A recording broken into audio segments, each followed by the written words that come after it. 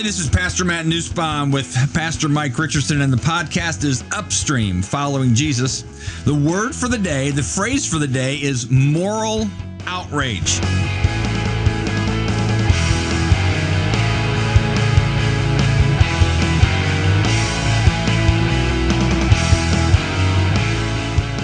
And I have in front of me an emoji of a big circular yellow face, not smiling, but with anger in its eyes. And the reason that's the phrase for the day is it's really the in thing now for Christians to express moral outrage at things happen in the world. And in some ways it's appropriate, but at the same time, we're expressing moral outrage about things that the culture agrees with. And here's the statement I'll make. If the moral outrage that we express of the church is the exact mirror of what the culture is being outraged by, then we're not really following Jesus. I'm going to say that again. I was going to say, Matt, say that again, Matt. If the moral outrage of the church only mirrors the moral outrage of the culture, then we are not fully following Jesus. Example, with the whole race riots, yes, we need to have outrage about racism. People post about that. Christians speak about it. With the arrogance of those in political leadership, namely some would say the past president. Yes, we need to call out pride and arrogance. But yet, if we're only calling out those things and not the full body of holiness that God talks about in Scripture, then we are really not following Jesus. We're simply mimicking the culture. Wow. Now, when you started off with that, I'm thinking, where's he going to go with this? Selective moral outrage. You're not saying that we shouldn't be outraged about things that are immoral, but you're the selective. Yeah, it's a selective thing because we're choosing the things that we know to some degree the culture will not be ruffled by, because the culture is already on that bandwagon. Okay, so for like you say, the race riots, the Black Lives Matters, or pick whatever topic happens to be popular in vogue at this time, and you put something that agrees with that. Me too. I am also outraged. Yes. Because the culture has said so. Then fair enough, we're good to go. But if something that maybe Jesus would be outraged about, yes, but the culture itself is not, then we tend to back off and we're not so outraged. Is that what you're trying to say? It's a lot mouthful. Yes, because we're afraid of how that's going to look to the rest of the culture. And Jesus was never afraid to say what needed to be said. And I'm not saying we just scream at the culture, but for example, here's what I did. You look in the Bible, there's a word people don't like. In the King James, it's the abomination word. Another way it's been translated is detestable.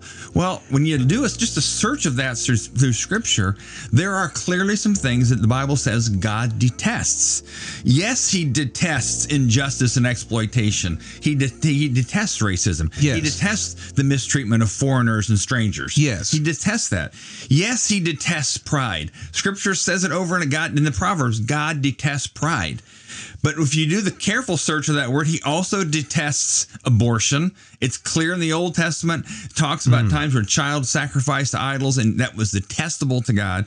Talks about how God detests spiritual immorality. He doesn't hate the people, but He detests the practice of anything sexual that's outside of God's design.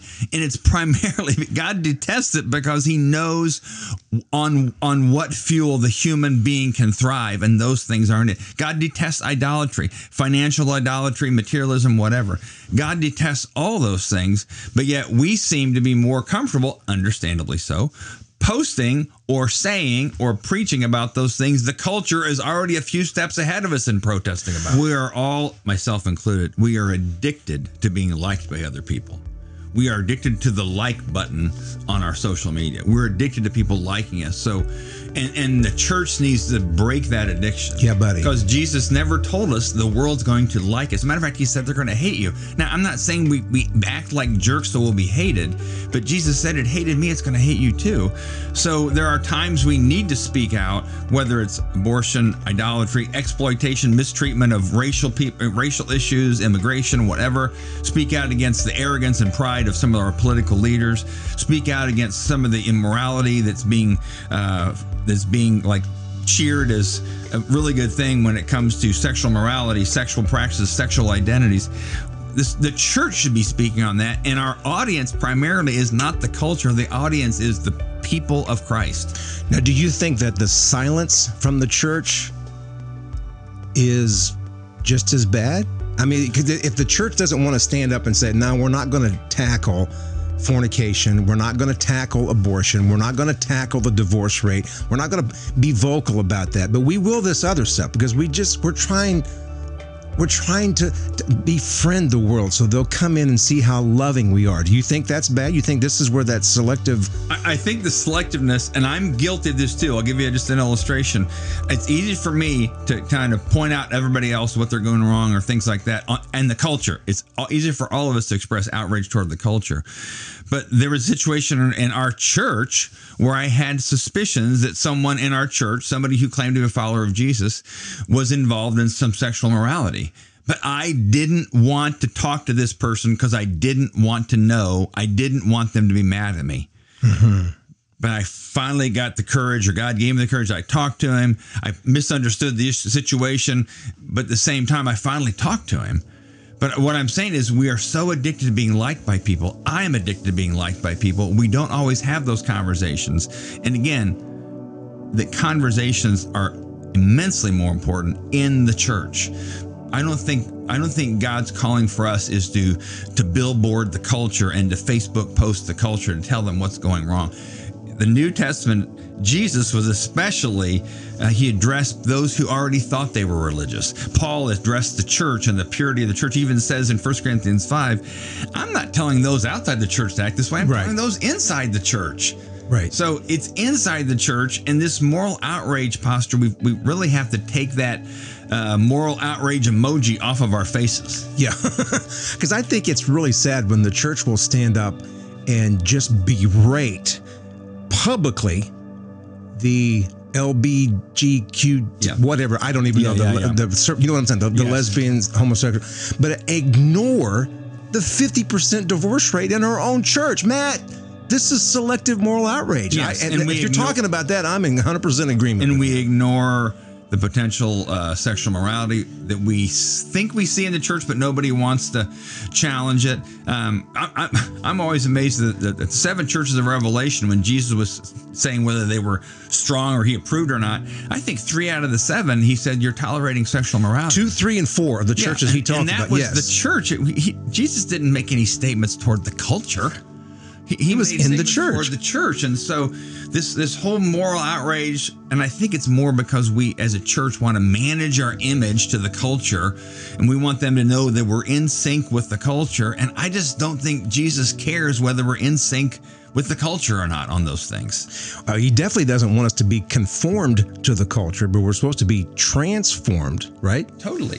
And again, with all this, whether it's George Floyd, Black Lives Matter, Capitol protest, arrogant president, whatever policies of whatever party you don't like, the calling of the church is the purity of the church. Right. The calling of the church is not the purity of the country. It's the church. If the church would simply follow Jesus and obey what he's telling us to do in these areas, the church would then become the salt that seasons the culture. But our salt is not political posturing, although I vote and I think about those things. It's more about the purity of the church that Jesus is way more concerned about. We ought to be more concerned about what's detestable to God than what's detestable to the culture. Because that passage you picked out that in Luke 16, 15, I love that, where it says, but God knows your hearts, for that which is highly esteemed among men is an abomination in the sight of God. So what the culture says is okay, good thing, God's saying it's an abomination, it's detestable. And if we don't say it's detestable too, Matt, then we're guilty, right? We're guilty of giving credence to that. But I don't know. I think we're guilty of that. But again, it goes back to our addiction to being liked by the culture. And we want the culture to think we're reasonable, intelligent people.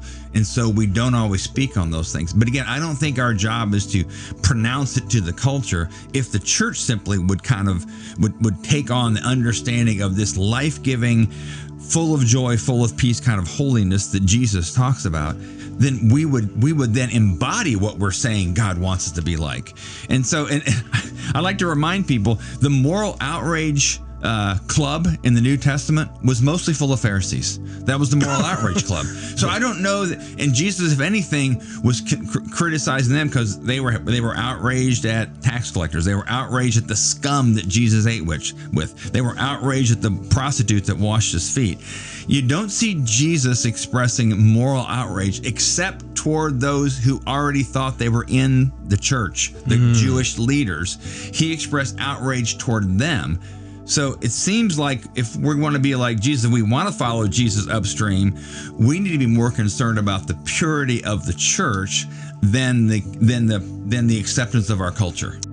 If we simply we're concerned about these kind of issues in the church, that our people in our congregations were sexually pure, and people in our congregations were challenged when they had arrogant, prideful attitudes, or people in our congregations were challenged about giving and generosity and being generous to the poor. I think if we take care of the people in the church, the body of Jesus Christ, I think the culture would probably stand back and look at us in a little bit more awe, and they wouldn't care what we post because they would see what we live. What we live is what we post. Now that will preach all day. What we live is what we post. Yes. And so if we're arrogant people, if we're idolatrous people, if we're sexually tolerant people, then of course our lives are posting things, kind of like what Paul said. Your lives are letters read by all. Right. So if our lives live that way, and people see that in our lives, and they see this distinct holiness, and I define holiness as being, distinct, pure, and powerful. That's what holiness means. If the world sees that in us, distinct, pure, powerful, and how we live our lives, they're attracted to that because that's what Jesus was like. Would you recommend that Christians just stay off of the social media and those? Because again, if we're so afraid to take a stand on certain things, we won't, because we're addicted to the like button. Yeah.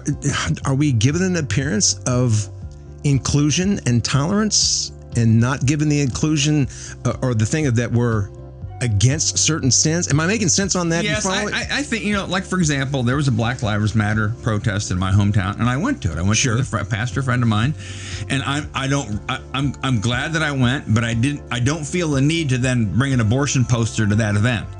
You know what I mean? I got you. I can support that event because that is what matters at that time, and I can speak and say I do think some of our politicians and our former president had some significant pride issues and arrogance issues, but that's not unique to politicians. Yeah. But I can say those things, but when the time comes to talk about sexual morality or sexual identity or the heavy sounding word fornication, or when the time comes to talk about God's view of the unborn, Psalm 139, he knows us in our mother's womb, then we do need to speak up at those times. I don't think we need to force the moment, just speak up when those times come. But I can see someone saying, Matt, that's really interesting that I saw you at the Black Lives Matter protest, but we've had 12 abortion marches and I hadn't seen you there once, partner. So our silence does speak volumes. Well, and that's where I guess I would just say I'm not sure if I'm glad I went to that march. I'm not sure that I felt like it was internally important for me to do that as a posting kind of way. Yeah. So I don't know. I don't think the protests, whether it's Right to Life marches, Black Lives Matter marches, I think those are all good things because it brings awareness. But again, if the church simply would live these things out within our own family, the church family, the family of followers of Jesus, I think the protests to the culture would not be necessary because they would see us living in a way that is so unique and so attractive, because Jesus was unique and attractive in those ways. And we talked about this earlier, I really believe that the hypocrisy in the church is what drives the world away from the church. And because when they see us, again, making such a fuss over one particular item and we ignore the sin in our own backyard. Yes. And they're saying that's selective moral outrage. We're so quick to judge the other side of you weren't outraged about this 6 months ago, but now that your man is in charge, now it's awful, or whatever. Yeah. Okay. So both sides do it. Left and right, Christian and non-Christian. We all do that. But the point of it is, if we would just live it and not say it. Well, there's G.K. Chesterton was a famous English Christian theologian writer in the early 1900s. And one time, I think it was the London newspaper, the editor asked the question, "What's wrong with the world?" And he wanted people to write into the letters. The editor, of course, there was no Facebook or email. "What's wrong with the world?"